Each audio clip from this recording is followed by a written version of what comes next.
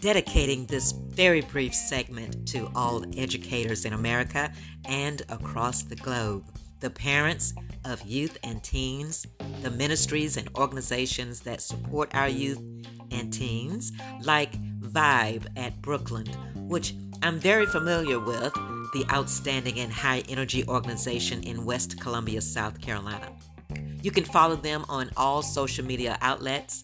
Their commitment to our young people is model worthy. Is this a plug? Well, yes, and they deserve it.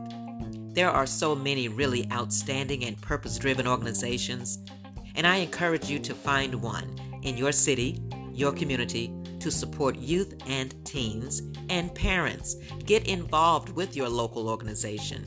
Help leaders to help our young. If your school district has not started for the 2023-24 school term, well, it will soon.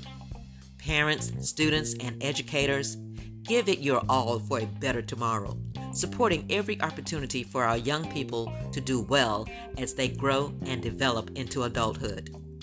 Some children participated in at least one summer camp, whether it was sport-based or academic-based. Well, it's time for the real camp now.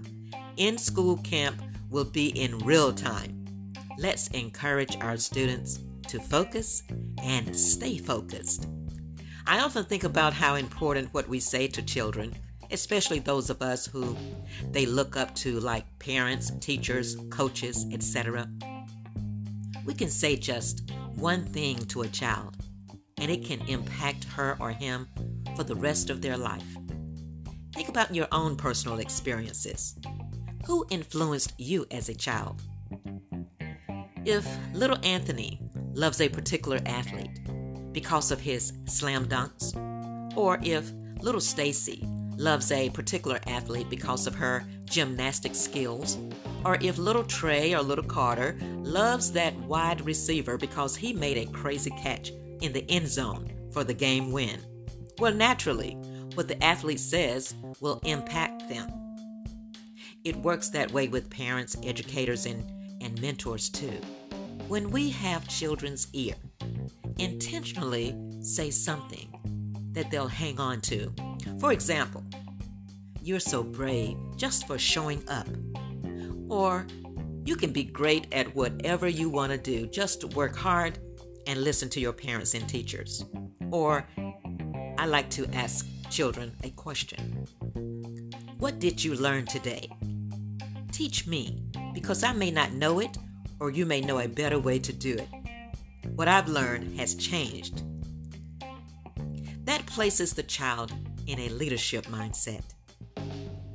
We know that school days today are different from the school days when we were children. We practically need a tutor just to get up to speed. We got to keep bridging for better.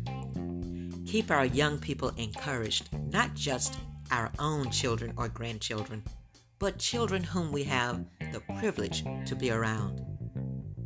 I'm Goya Spry, someone who loves to help others win, especially our youth and teens. Take it up higher, everybody. Bye-bye for now, and signing off.